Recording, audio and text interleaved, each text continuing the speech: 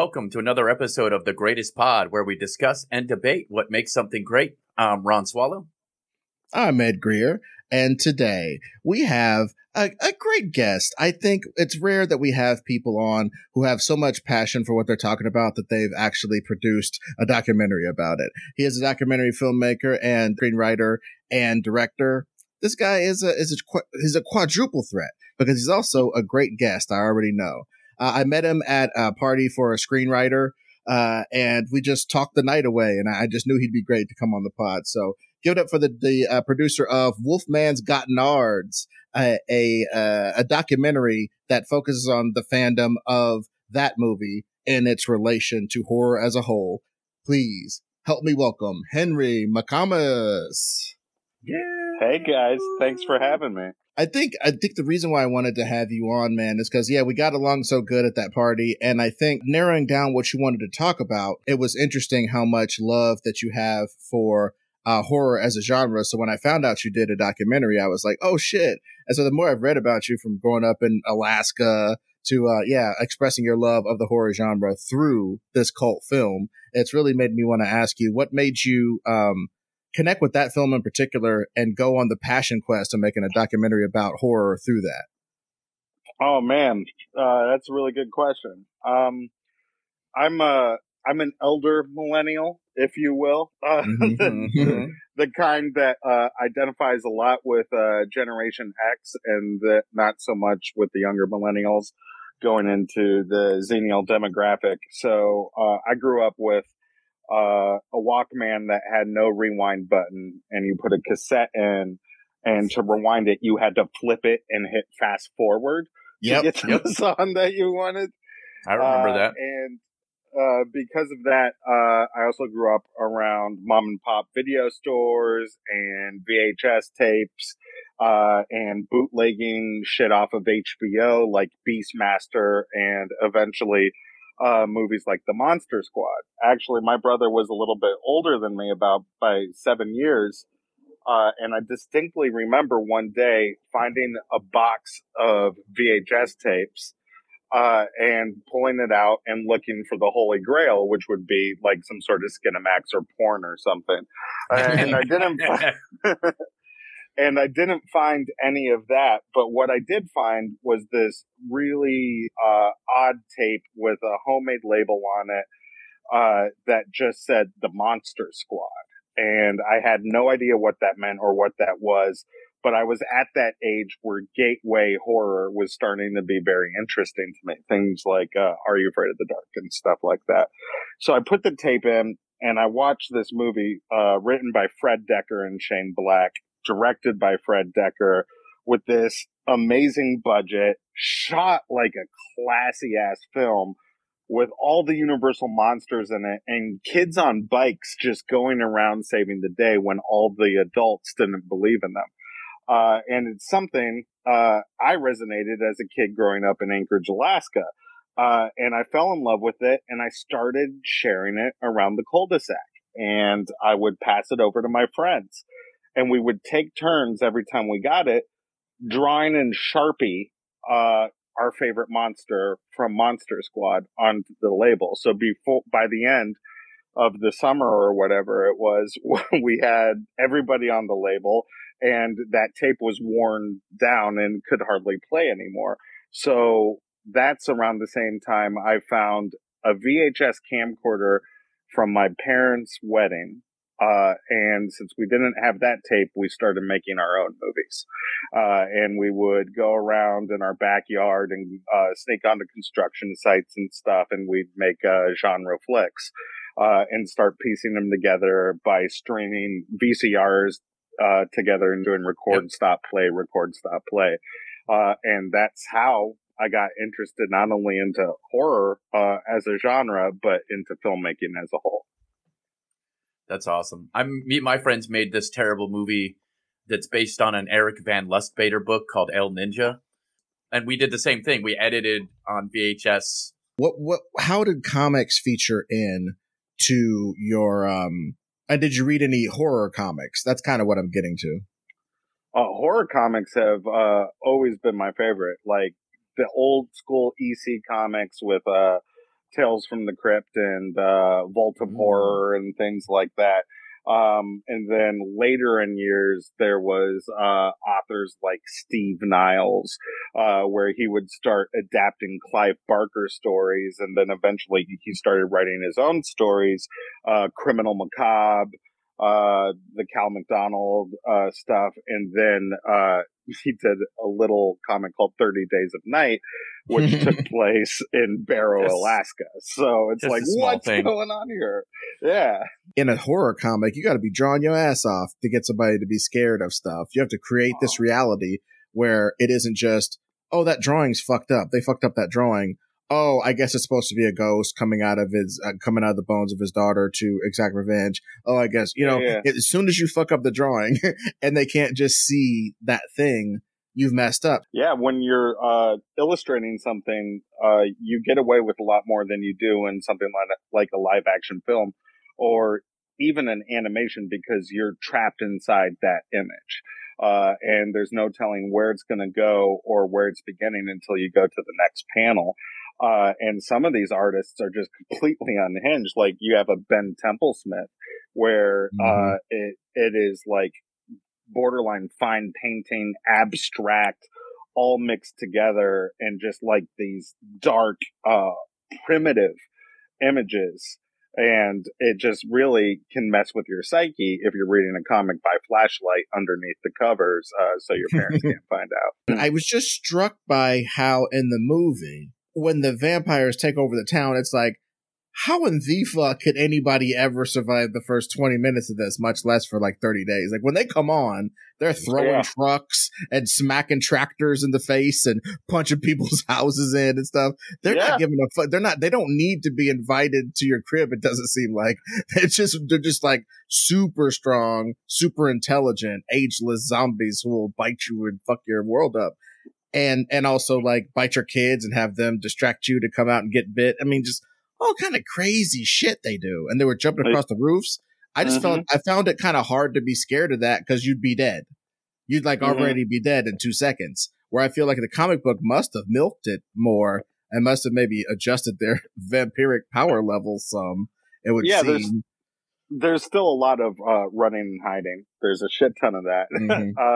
And then there's a siege element to it. But really that story is about like you're dealing with the force that is so monstrous and unbeatable, like a Superman, if you will. You guys just did that Superman episode about the ultimate power, that the only way you can beat it is by becoming one yourself. And I'm just, that breaks my heart. And I'm a sucker for stories like that, where it's about a person that is struggling to be a better human being, but the only way they can beat the objective at hand is to go into his dark side. In defense of, do you have any chance of fighting back? The sequel to the series is Dark Days.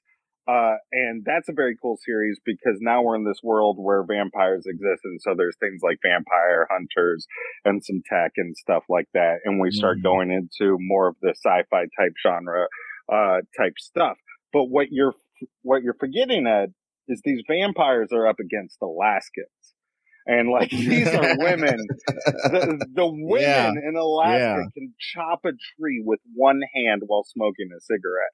So like, it's just it's accurate. They pretty much have superpowers. That's why they can. Absolutely, dude. Speaking of which, how did you like those Jasons and Freddys and that era of it? What was your position on that? Bro, I've got the Nightmare on Elm Street take to end on all Nightmare on Elm Street takes. Ooh, okay. I love Nightmare on Elm Street. My friends give me shit because I don't love Friday the 13th. And I think the first 3 Halloweens are cool films. But Nightmare on Elm Street, playing in the dream world, getting surreal with it, that's my jam right there. I'm a real big fan. But I'll dive into any horror franchise, really. But a lot of Wes Craven stuff, like Nightmare on Elm Street. I feel like Scream is awesome stuff, especially the ones that Wes made. No shade to 5. I'm excited to see what happens with 6 now that Kirby's coming back, because Scream 4 is definitely the unsung hero of the batch. But yeah, I get into the franchises a lot. Oh, what's your favorite Freddy movie? Because mine is Dream Warriors. What's yours, Ron? Before we get our headliners one, what's yours, Ron? Oh shit, man! Because Dream Warriors is number 3. Number 2 is the one where he was basically not pejoratively, but metaphorically through the story, it was sort of exploring being gay during the time, you know. Yeah, it was a spiritual coming out story. Yes, I think I think I like 3. I think I like 3 too, as well. With the Dream Warrior, because when that fat boy started twisting up that chair as a young little fat boy, I was like, yeah, that's my jam. That's my jam. Yeah. Dream Power.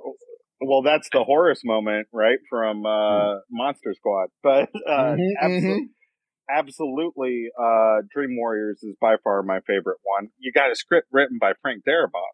And then Chuck Russell, director of The Mask, directed the shit out of that.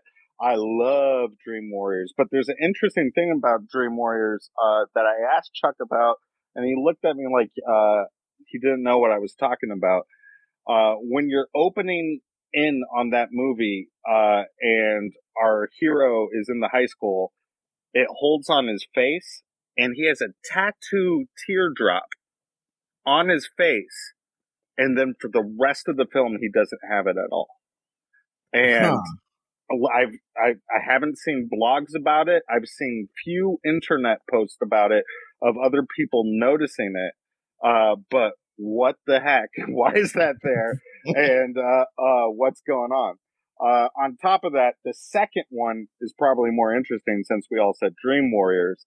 I am a huge Freddy versus Jason fan.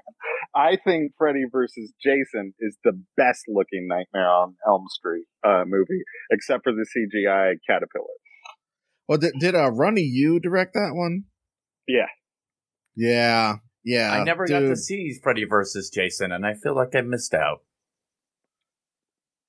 It's definitely controversial.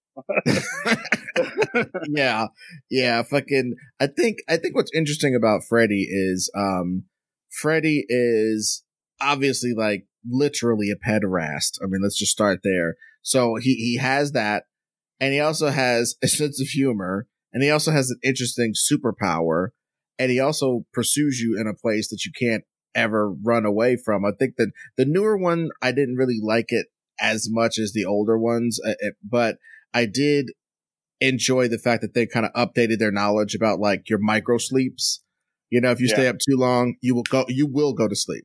There is no, I just won't go to sleep. You will go to sleep involuntarily for seconds at a time. And in dream time, 5 seconds could be 500 years. So, the monster can come in and get you. I like that part of the new movies, but overall, you can't repeat Wes Craven's kind of depiction of that. There's a little bit what you're talking about, that kind of time loop going on. That's a little bit of Stephen King's The Jaunt, where they're time traveling. It's a matter of seconds, but it feels like it's taking a lifetime, and that's the scariest thing in the world. So they're just stuck in this state. But what I find the most fascinating thing about Freddy Krueger, which I just thought about right now, and is definitely not my take for a movie, but it's good creative material. So copyright Henry McComas and Ed at crookedlakeproductions.com. But Freddy is really a really relevant story right now because it's about a canceled man. And it's about a man who's been canceled, and all he wants for the rest of his life and afterlife is to be remembered. So it's kind of like Kevin Spacey desperately trying to get back into the movies. It's Freddy trying to get back into your dreams. Remember my name. Remember who I am. I need to have an identity. Don't take that away from me. And it's like, well, fuck you. You're a terrible human person. You deserve to have this be taken away. I think that's an interesting take. Imagine Freddy having a masturbating in front of people problem with his like his fucking chop hand. He's just cleaving his wiener in front of all these ladies and throughout a bunch of dreams. But I basically think that horror. We're here to talk about, I guess, is horror the greatest genre? And it isn't one of these. A lot of times we'll have questions that are just sort of invitations for challenge and debate, and this is much the spirit of this as well. But I gotta say, I find myself arguing for the topics. I think this might be the greatest genre because when you look at all the other genres, besides maybe drama, horror offers you the most freedom, but it also does have its own language, like most genres do. But its language has a bunch more words to me than, say, sci-fi language or even fantasy language. Horror can be broad daylight, like Midsummer, or some of It Follows and things like that. It can play anywhere. It's got so much versatility. So, what do you say to that in regards to a horror's appeal? When we were bouncing back and forth what to do, and you were like, "No, Henry, we absolutely cannot do Super Mario Brothers is the greatest movie."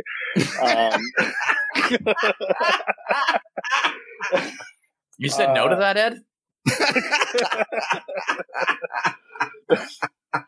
You can't believe it. When we were thinking about it, I was thinking of the thing that I loved the most, and that's the horror genre.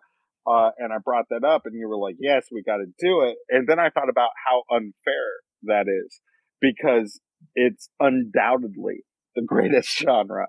And there's so many interesting reasons to why that was. I mean, there is a very long story of horror where it used, sometimes still is the underdog, and it was stepped on and it was thrown aside as this outcast and this outsider that only smut filmmakers make horror films.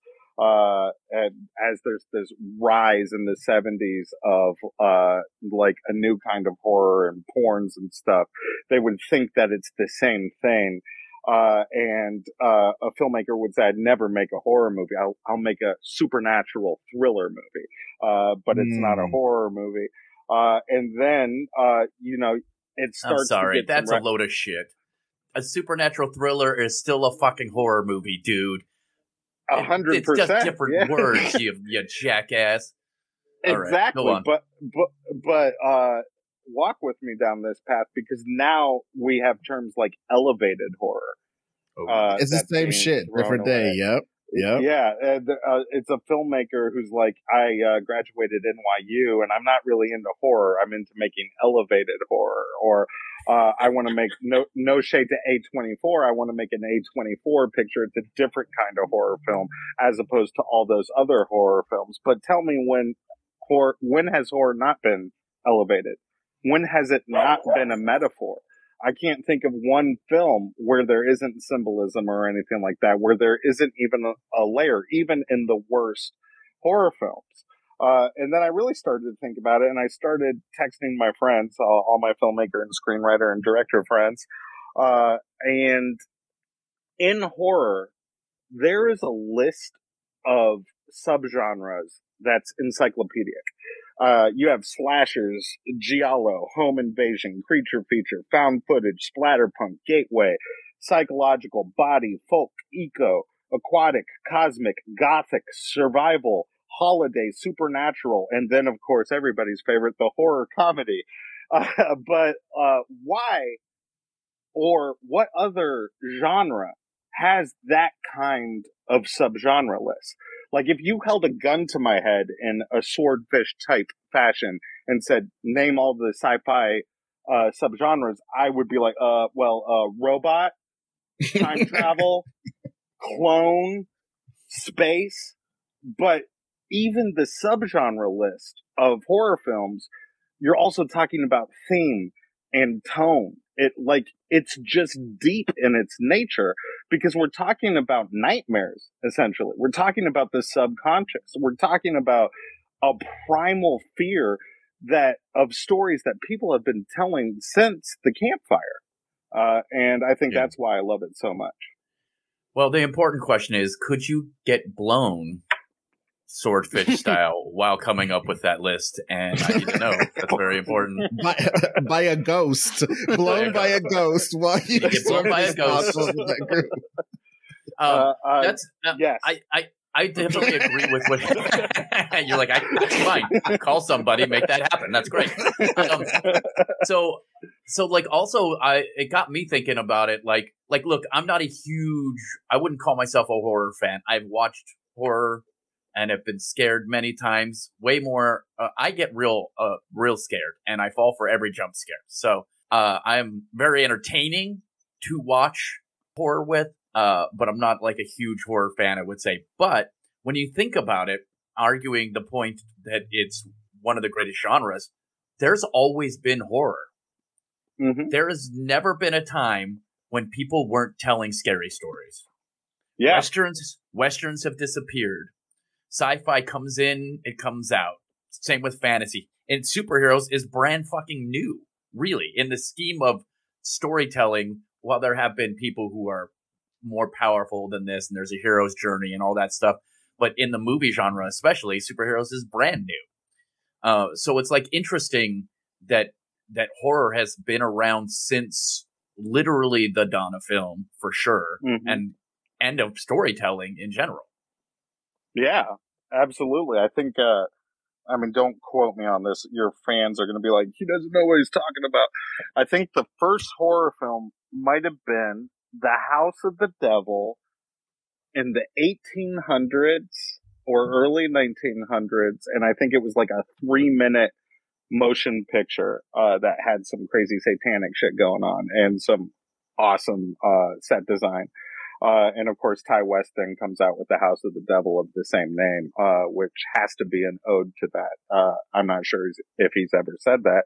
But then where you're talking about forever, like we go further back, we can talk about Bram Stoker's, we can talk about Mary Shelley. It's like, it's just, I think it's such a universal feeling is fear and sharing experiences of fear and dread to engage your fellow friend or partner or audience. And I think it might be the first story. That's my theory. I mean, it's definitely that you're right. You're 100% right that was the first horror movie ever filmed. It was in 1896. So, one thing I was definitely going to ask in regards to all the types of horror, I don't even count the fears that we had when we were cavemen and shit anymore. Because I think that's the dope shit about horror movies. Like now we could be afraid of so much different shit. Like I watched a recent viral video of a woman who got down on her knees and hands and knees and was spasming because she was being taped by this lady. And she thought she was going to get canceled. To talk about what we were talking about earlier, that was coursing through her that, oh my God, this is going to go to the internet. I'm going to get canceled. And she was shaking as though Frankenstein came out and was going to twist her head off, or a vampire was going to suck her blood out. She had that amount of visceral fear. And let's take it away from stuff like canceling that are just in our heads. Take it to the actual financial ruin. Or like prison these days, or foreign prison these days. That's a horror movie, brother. That's You're not lying. You know what I mean? So it's just or like doxing. there's so many psychopaths doxing people. I mean, like that's real shit. That's which turns everybody into somebody who could kill you. Much like it turns everybody into The Thing. If you get doxed and you're a controversial person, it turns your life into that of The Thing. That meaning that movie with Kurt Russell and shit, and John Carpenter famously in the Arctic Circle. And basically, everybody could be a monster. Everybody in that movie could be a monster. You couldn't trust anybody. The person walking up to you going, hey, they could be ready to John Lennon you. If you're a controversial person, you got doxed. But you're completely right about, like, one of the things as a screenwriter that I had trouble with over the pandemic, because my favorite thing to write is horror, when the entire country shut down and everybody was in this constant state of fear, including myself at times, more on the existential level, I was like, what's the point of writing my little ghost stories when we are experiencing the absolute fear right now? Like, how do you do that? and I started to grapple with it. And that's where it's important to realize the cathartic side of horror and the release of horror and the therapeutic things that you can get from watching the genre as well. When we have this conversation, I'm thinking a lot right now for some reason of Atlanta season 3.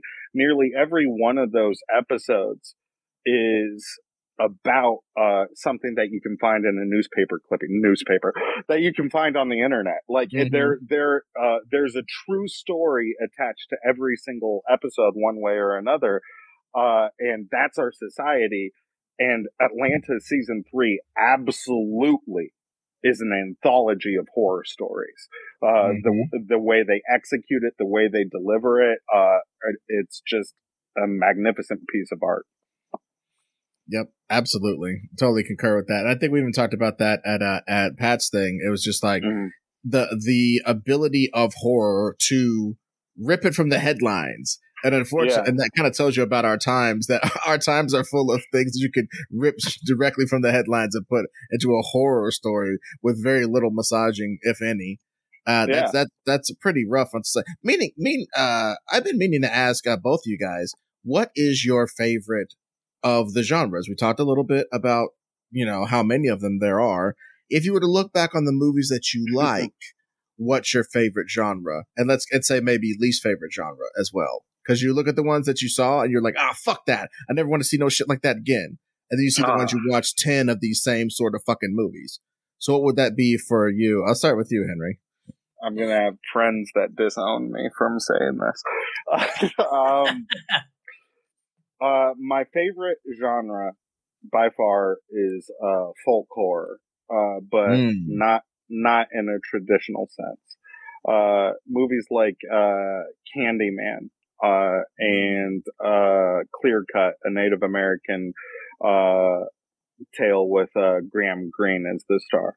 I love those kinds of movies, things that have a little bit of ritual and legend and myth to it. Always with a non-believer or a naive person that doesn't understand the world they're going into. Because I think so much of America's drama right now is lack of perspective and empathy on the other side of the coin. And I think that stuff is really relatable in folk horror. And my least favorite is slasher. That's it. Hard stuff. That is going to be, I can see some people being like, you don't like slasher? I watch the shit out of slasher. I am entertained by it. I love some slasher films, but it is my least favorite.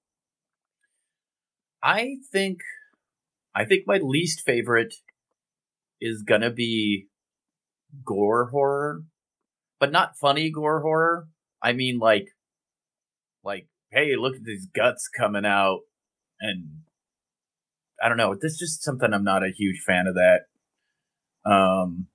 If you say your favorite is elevated horror, I'm going to get up and walk out. It is. That was exactly what it is. No. And no, he means horror stories that take place in an elevator. Yeah.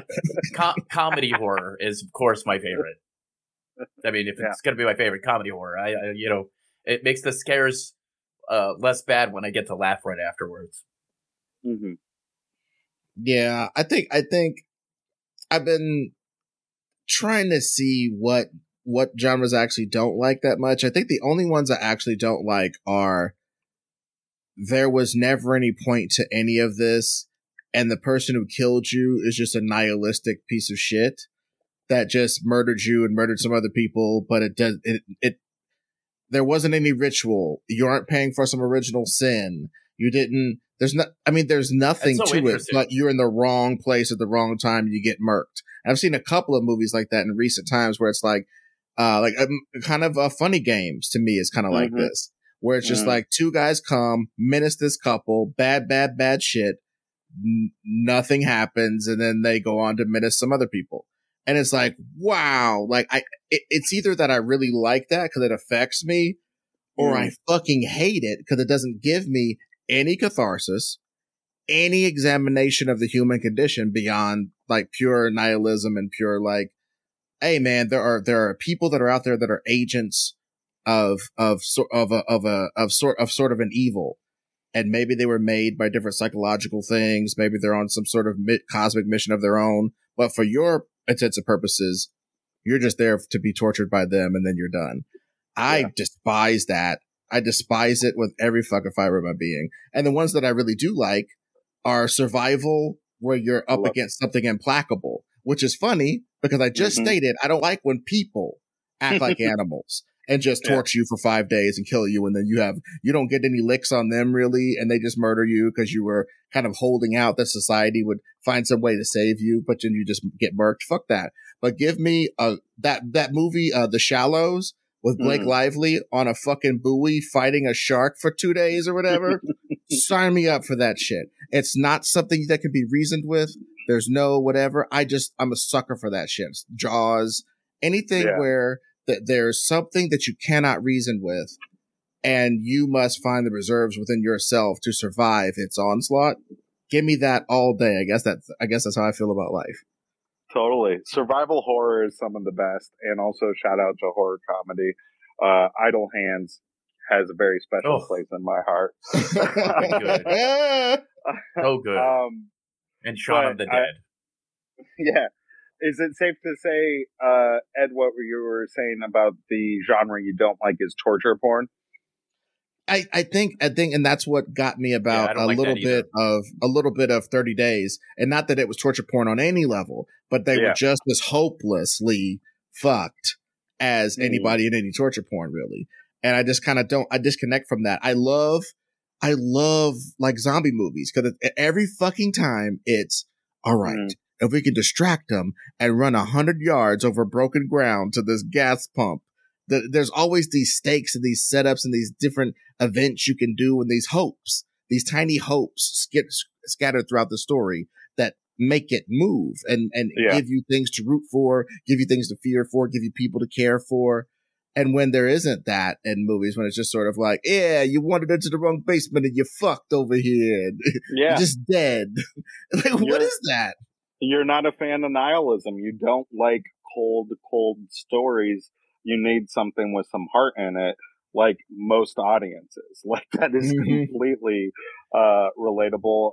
And I think I agree with you a lot. It's interesting, too, because Ed is, like, one of the things that Ed is grounded in a lot of percentages of the time is the likelihood of things happening, the sort of grounded reality. Even if it is like zombies, there's still some grounded reality in it. But the most likely thing that could ever happen to any of us is a crazy serial killer or some psychopath who's just like wants to hurt people.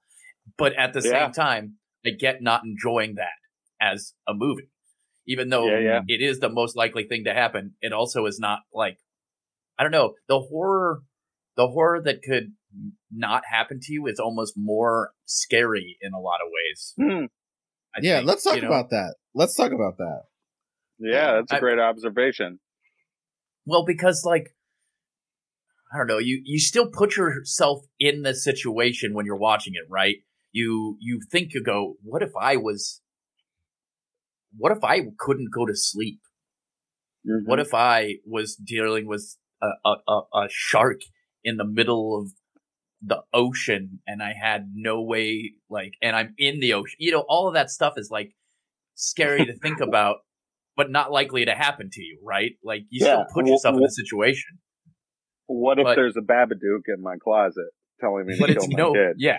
But it is no fun at all, and almost too realistic to just go, okay, I'm driving in the street and a crazy guy gets in my car and he doesn't want my car. He doesn't want my money. He just wants to hurt me. That's like almost too real to be, as, even though it's scary, it's also like too, I don't know, right in your face about that. That's just... Well, I mean, but that's where all the set dressing comes from, and that's where the original sin stuff comes from. And I know I don't want to sound like Blake Snyder's dead words coming from the grave, but Blake Snyder always talked about in horror movies there is an original sin normally. But like a husband cheats on his wife, then they move to the country, and then a ghostly siren song calls him to the woods, and it's a woman ghost that kills his family or threatens to kill his family at the end because he like had an affair with a ghost in the woods or whatever the fuck. They find some way to make it kind of your fault that you're in that situation. And I think Survival does that too. One of my favorite, straight up, I consider it a horror movie, is, I know it's an action movie, but I consider it a horror movie. It's, The Edge, starring, Alec Baldwin and, Anthony Hopkins, and I think Elle Macpherson as, Anthony Hopkins' beautiful wife. Long story boring. Alec Baldwin is an asshole photographer who photographs Anthony Hopkins' wife a bunch, and they have this really I watch you undress type relationship because they work together as photographer and model. And they crash in the woods. Yeah. And they crash in the woods. Alec Baldwin and Hopkins crash in the woods with an assistant, and a bear starts stalking them for like 2 hours. And they have to survive, on their wits and on the millionaire's knowledge of just ancient things, weird, eccentric oddities. He's like an almanac of facts. And for once, this old man, billionaire, with this almanac of survival facts in his head, must put his money where his mouth is. And after they survive the bear, turns out Alec Baldwin wants his wife, so he has to survive Alec Baldwin too. And it's just like, damn, this is a double survival horror in this motherfucker. This is great. I fucking love that movie, dude. It's an excellent film, and I have to correct you on the credit list there because the movie is starring Bart the Bear and then everybody else. Because Bart's performance in that movie is unparalleled. Yes. Dude, Bart, you've seen his snarl before. He's got these juicy lips and these giant fangs, and he knows how to do that stage roar. Like sometimes when a bear wants to kill you, they just go and just run up to you and kill you. But he knows how to ham it up and be like, "Roar!" He's a brilliant performer. Rin Tin Tin ain't got shit on Bart the Bear. You're right about that. That's true. When we're talking about, I'm glad that Bart the Bear got to be in The Revenant. It's I'm surprised he lived that long to do it, but dude, he's a grizzled actor. That was his Dark Knight Returns. Let's do The Revenant. I wanted to add, when we're talking about the horror of something that may not exist or isn't as accessible, I think that also weighs into the power of the genre as a whole, because as an agnostic, I think of myself or my wife, who is an atheist, watching something like The Exorcist. And when we watch that movie for 2 hours, we are Catholics and we are completely terrified of what's going on. And so the genre gets you to believe in things you might not necessarily believe in, especially for that sitting period. Yeah, what was that one that was like, it was like on a security camera? What is the one I'm thinking of? Paranormal Activity? Paranormal Activity. I didn't see the second one, but the first one did such a good job scaring the shit out of me. And I'm an atheist too. And I don't believe in any of that shit. Like, ghosts don't scare me. All that stuff doesn't scare me. I don't think it's a big deal. But you know what? On film, ghosts scare me. And demon shit scares me. It scares the shit out of me. I don't know why. I don't believe in any of it. Like 100% don't believe in it. But I think that's why. Because those movies punish you for that. Because you're like the dumb assholes in the movie. You notice how you become a believer in the movie? When you're watching the movie, you go, you dumb motherfuckers. Why did you ignore all those twisted up, antler sculptures in your backyard that came out of nowhere? Why are you ignoring these bumps in the night and your daughter got dragged out of her crib and thrown out the window? Why are you fucking ignoring these things? Because you would. Because you would say, daughter, you just spazzed out. You were sleepwalking. That's how you ended up in that graveyard behind our house. Don't worry about it. You know what I mean? That's how you'd be, Mr. Agnostic Atheist people. That's how you'd be. And you'd get murked for it. That's the whole point. It's playing on your steadfastness and not believing that shit, because those people get punished the most in those movies. And the ones who catch on to the shit live. It's crazy that way because I don't believe in that shit either, especially ghosts. I'll believe in Jesus before I believe in ghosts. You know what I'm saying? So you'll believe in a zombie before you believe in ghosts? Okay, right, you're damn right. A few synapses still firing in your undead brain as you wander around. That makes sense to me scientifically. You know. You guys brought up a really interesting thing by saying Paranormal Activity, because I don't know if anybody remembers how they rolled that movie out, but what Blum did and Oren Peli did is before they had their wider theatrical release, they targeted college towns, and they had a little website, and people could demand that the movie got shown in Seattle, Washington, or Denver, Colorado. And if they got enough demands, they would go to theater and you'd be able to go see it. And so I remember I got to feel like I was part of this business before I was part of this business, and like have this movie come when we were in Seattle. And when it showed for a week or two. I went for the very first time with my girlfriend, who later became my wife, and we watched it. And it was so interesting watching the audience, because when it was playing, every time it went to the night vision camera on the tripod setup of the bed and the tossing and turning, it was stone quiet because there was no sound coming out of the film. And you could see and hear people shifting in their seats. The audience got trained that something was about to happen. And people were so unnerved that they were all moving and acting in the same way.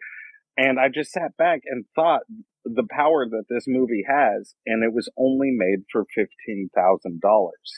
And that's one of the very cool things about horror, is how many filmmakers did start their career with a first-time horror project. Everybody from James Gunn, Peter Jackson, Sam Raimi, to Francis Ford Coppola. They all made Cameron. They all made horror films to launch their careers. Some people stayed in the horror genre for a while. Others went on to make The Godfather and Apocalypse Now, which is a true horror film. But that's very, very neat. And the reason why they're doing that, if you look from a producer side of things, is because the genre allows you to work in a smaller budget.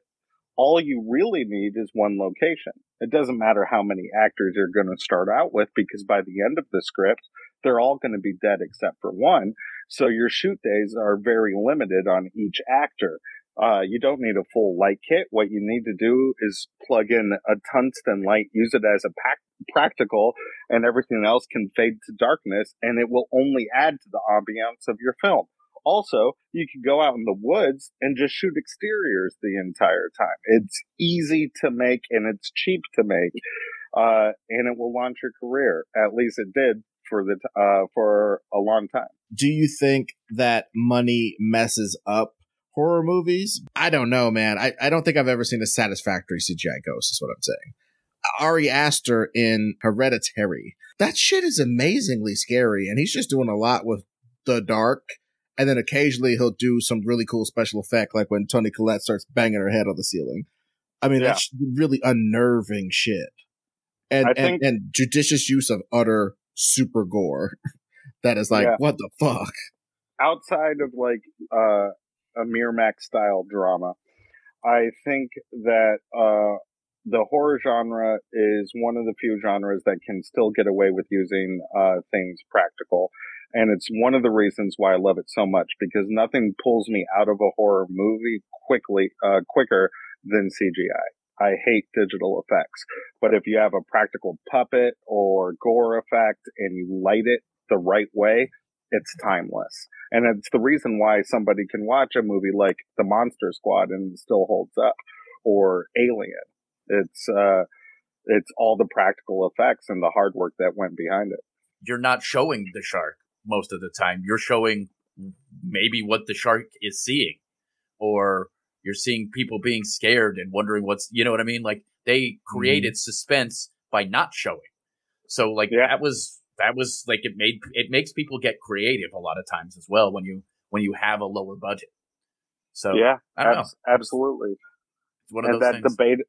That debatably made Jaws the perfect movie that it is.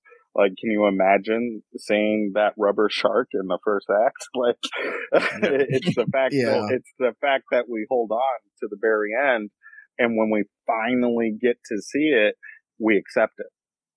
Yeah. Well, or it's the CGI of the Meg. Yeah. Dude, I mean, I really feel like it's so funny that you say that, but I feel like that's what made, and I know it's going to be so funny, people being like, all those great horror movies that could have been mentioned. And Ed talked about The Shallows twice. But I'm telling you, the way that motherfucker shark came out of that ocean was a lot of times very suspenseful, because the ocean itself is a scary, place. And it's just part of it. And it's part of the ecosystem as you are not. You have committed the fundamental sin of being your ass out here, bitch. You should have been on the beach, having Mai Tais, having a fun time, but no, you had to catch a last wave. So now nature says, you catching your last fucking wave, which you shouldn't be doing anyway, you primates. Stay your ass on land. But I'm gonna show you. I'm gonna show your ass to come around here at high tide. I'll show you. And it's like, fuck, I committed this sin. Fuck, I'm in this place. When people buy houses in movies, it's like they're causing their own problem, especially if they overlook the brief, that, somebody died in here 10 years ago. It won't happen to me. They sort of ignore the warnings of even just your basic common sense. Is that necessary for a movie, or do you like the ones where it just comes out of nowhere? It's tough because a lot of that times, there's a racial charge to it. Like, I'm thinking of the, Native American burial ground. And this house was built on a burial ground, or Pet Cemetery, Shining, things like that. And sure, it can make things creepy, but it's also not necessarily, especially in a movie, not the book so much, addressed in an empathetic way. But I do like an element of legend, or myth, that you can hold on to when, going through a story. There's sort of an understanding of myths. We all have them, and some of the ones that seem like different from somebody else are actually just a retelling of the same fear. And then when you see somebody else's, telling of that fear, it's interesting. It's intriguing, because you have the same fear. You just thought of it in a different way, and now you get to see it in a whole different light. Yeah, I think woods horror gets me. Woods horror and ocean horror get me even more than space horror, because I've been in the woods and I've been in the ocean. You know what I mean? It's like, but space horror is a nice third, just because of what's out there and just like the way. I don't know, man. I think that's why I don't really do space horror like that. Like Aliens is like the pinnacle, and Alien, obviously. But I think almost every other thing that took place in space and tried to be explicitly horror, I don't think I like them. Because I don't believe we're here in the first place. So I don't give a fuck what you're doing. But I believe it in more genre stuff like sci-fi. So maybe in like action things, which Aliens is more of an action thing than it's a horror action, I'd call it. Yeah. It gives you a lot of existential horror and stuff, but it gives you the opportunity to get a super catharsis of like shooting them with your shotgun and, blowing them up with bombs and, getting in an exosuit and beating their ass. You know what I mean? Yeah. I think that's I think that's necessary in mine. The horror movies I like, I don't care if you die in the end. I don't care if you lose. It's got to look like you had a fighting chance, or else I'm out of it. Totally. Yeah.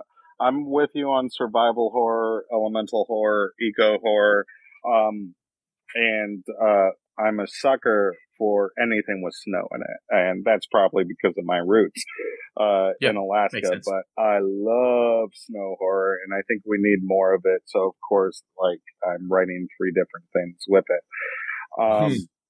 You know what I want to see more of? Capitalism horror. I think we're gonna get some. Like, I definitely think it's like things like The Purge is definitely going there. That's on a much more mainstream level, but I think we'll get a lot more indie stuff too. What I think of as a capitalism horror is American Psycho. Well, and Aliens is almost kind of that. That's what I was made me think about it, is because it's like it's part of the reason this whole thing exists is because some idiot wants to make money. Alfred Hitchcock's Rope, where it's just rich people like, can I get away with this? Like, that's truly terrifying, and it is a very real thing today. Okay, well, with our remaining time, I want to play a game. Would you like to play a game?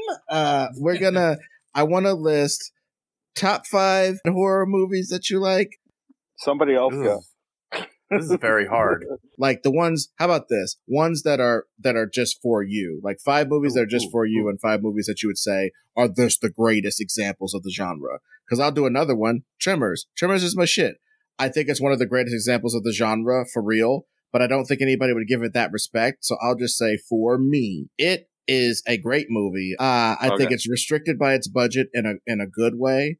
I think it has a beautiful story. I think the characters all have arcs that aren't forced and dumb. I love that movie. To me, it's one of the perfect screenplays ever written. It's like one of my favorite things. So it's for me. Nothing wrong with that. I'm over here trying to write ideas down. It's just movies that I feel like are underrepresented on these lists. You know what I'm saying? Because like everybody goes like fucking Exorcist. Bro, Exorcists don't mean shit to me at all. Like me, my personal matrix of stuff. I went to Catholic school for part of my grade school, and I got enough of that Catholicism juice over me. Take it however you want. And so I get it, but that shit ain't scary to me. You start twisting your head around, I'll kick you in your back. I don't give a fuck. I don't care about your pea soup breath and your, I got different voices. It doesn't scare me. I think it's a chick in a room acting her ass off, and it's William Friedkin like doing great stuff with the camera. I can like respect it. It's like Chinatown. I can respect it. I don't like it. You know what I mean? And it's on everybody's list as this super great horror movie. So I'm just like, kind of want to make a more personal list from you. It is my personal list. So, number 1 is the TV series Are You Afraid of the Dark? That's definitely there. Phantasm 3 is an exceptional sequel. Bram Stoker's Dracula. I feel with that movie, it gets a lot of shade because of Keanu, but it's Coppola throwing all of the things he learned from working under Roger Corman into a movie with a big budget, and it is just a treat to watch. This one is kind of widely liked, but I think among the trilogy, it's further back because it's not the second one, and it doesn't have the origin story, the making of story of the first one. But Army of Darkness is a very special place in my heart.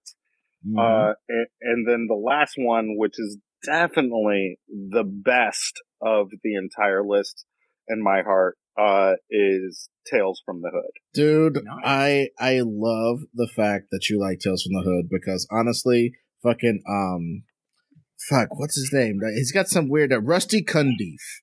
Yeah. Rusty Cundiff is one of my favorite filmmakers. He literally made Fear of a Black Hat. He made that. And it's just these social, it's like an episode, it's like an issue of Eerie or Creepy Magazine or Tales from the Crypt. And it just goes, obviously Tales from the Hood, and it goes to different like aspects of hood life and the governance thereof. It's like, what if The Wire was sort of a wacky horror movie for an hour and some change? You know, you get to see senators be racist and get punished. You get to see an indictment of the criminal justice system. You know, you get to see a lot domestic abuse tackled, you know, and how it affects children. Just all these themes in a horror setting. And again, when I was a kid, I hate, you know, I hate talking about how like, you didn't see that many black people and they were always servile or whatever. And it is called Tales from the Hood. But there were so many like justice messages in a horror movie for like black people that it really stood out as a movie that I saw when I was a kid. Yeah, we talked about how I got into horror through Gateway Horror with the Monster Squad, and that's kind of where I lived for a while was Gateway Horror because I was actually too scared to watch horror movies, and I distinctly remember watching the first couple real horror movies. I was watching it from behind the couch and stuff. Like I just couldn't do it. But then when I got into this, this isn't cool. When I got into high school a little later, my best friend would talk to me about horror all the time. And he would say, "Hey man, have you seen Tales from the Hood? Have you seen Nightmare on the Elm Street? Have you seen Tremors? Have you seen all of these movies?" And I'd be like, "Fuck yeah, I've seen those movies. They're classics." And then I would kill the conversation. And I would get my backpack and I would run home and I would go to Video City and I would go behind that little curtain and I would find those tapes and then I would take them home and I would study them and I would watch them for the very first time. And a week later, I'd go up to him and I was like, "Hey, remember when you were talking about Tales from the Hood? Man, that was so good when the kid crumpled the monster up with his paper. That was the most insane thing ever. That's my favorite part about it." And he'd be like, "You just watched the movie for the first time, didn't you?" And I'd totally get busted. But Tales from the Hood was one of those movies, and it's just so special because of what you said, because how the tone of it, the theme of it, and what's really interesting is when my friends were watching it and stuff, there was a level of entertainment and almost comedy to it because you have things like the shit and welcome to hell, motherfucker, and stuff like that. But rewatching it, it's just like, man, this hits on a whole other level right now. And like, it's the parts of this are really uncomfortable, but it's a good kind of uncomfortable. And this is why this is a classic. And that's why I love that movie. Well, like you were saying about Atlanta, it's like you have to take and even to a certain extent, The Last Candyman, which me and Ron went to go see. We both thought it was okay, but like there is this kind of need for people to like recognize our actual reality and try to focus on like people's fears that may not have been served before. Like see if we can use the empathy power of horror to help people understand certain people's issues and problems, right? Because I know that when I'm watching Pennsylvania Dutch country motherfuckers fight a witch, I'm not of that culture. I don't give a fuck about that. Some Rumspringa motherfucker, Mennonites or whatever the fuck's having a problem over here doing something. I don't give a fuck about that culture necessarily, but I'm a Mennonite while I'm watching that movie.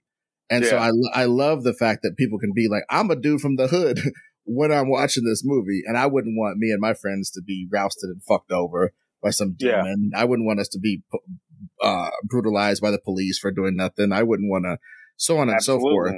So, but as we dismount here, I think it would be important to talk about like some of your aspirations as a filmmaker. I always like to talk to people who make films about some of the stuff that they, would want to do. We had Sam Liu on. He's a director of DC Animation, and we asked him some of the things he wanted to do in the future. So it makes sense to extend you the same courtesy. What type of stuff do you want to pursue in your filmmaking life? Having us have a good understanding of what you like. What sort of stuff are you trying to do in the future? What's your sweet spot? Man, I grew up with a camcorder wanting to make movies, and I would watch airplanes fly over the most beautiful place on earth and go to Canada to shoot things like Insomnia and stuff, to shoot it for Alaska. And there's just so many people, so many cultures, so many things that got overlooked. And one of the things I'm most interested in is putting a lens on something that maybe, and people that maybe the general audience doesn't know about, and give a glimpse of that. So for the last 2 years, I wrote the screenplay about the Internet Troll, and things like that to get my name out there. And that went out and it got optioned. And then I wrote my next screenplay. But now I'm just really, and going through a lot of fucking therapy, like you do at this age. I am really finding the stories that related to me as that 12-year-old kid in the frozen tundra, in this last frontier. There's survival aspects to it. There's tales of true dread and real issues like alcoholism and stuff. But I'm not talking about trauma horror or anything, just stuff that happens. And then the monsters that were talked about around Alaska that were a little bit more make-believe. So taking horror and putting it under the northern lights and in a cold place and showing people the warmth and the heart out of it. That's what I'm focused on. That's awesome. Nice. Absolutely. I think that those will be well received. And I'm glad that you're down for, exploring all the aspects of that culture, from being, some of the people who are like kind of outcast almost. Like Alaska is like where you go to get away from, you want to get so fucking far from all the bullshit that you end up in fucking Alaska.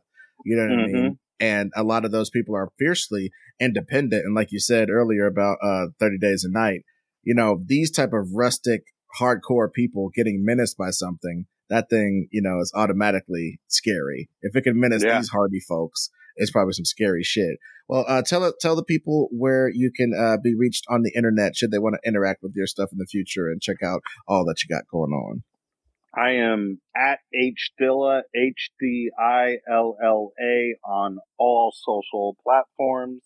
You can find me there. There's links to my website and stuff. You don't have to look at it, but shoot me a tweet and let's talk about movies. And as always, please rate and review and subscribe to the podcast or the YouTube channel, whatever you're watching this on. And, leave us a review. Like I said, it helps us move up in the charts. Make it a 5-star review. Don't leave us a 4 or 4.5. All right. Just give us 5 stars. Let's not be ridiculous. Also, you can join our Patreon, patreon.com/thegreatestpod. And as always, thanks for listening to another episode of The Greatest Pod.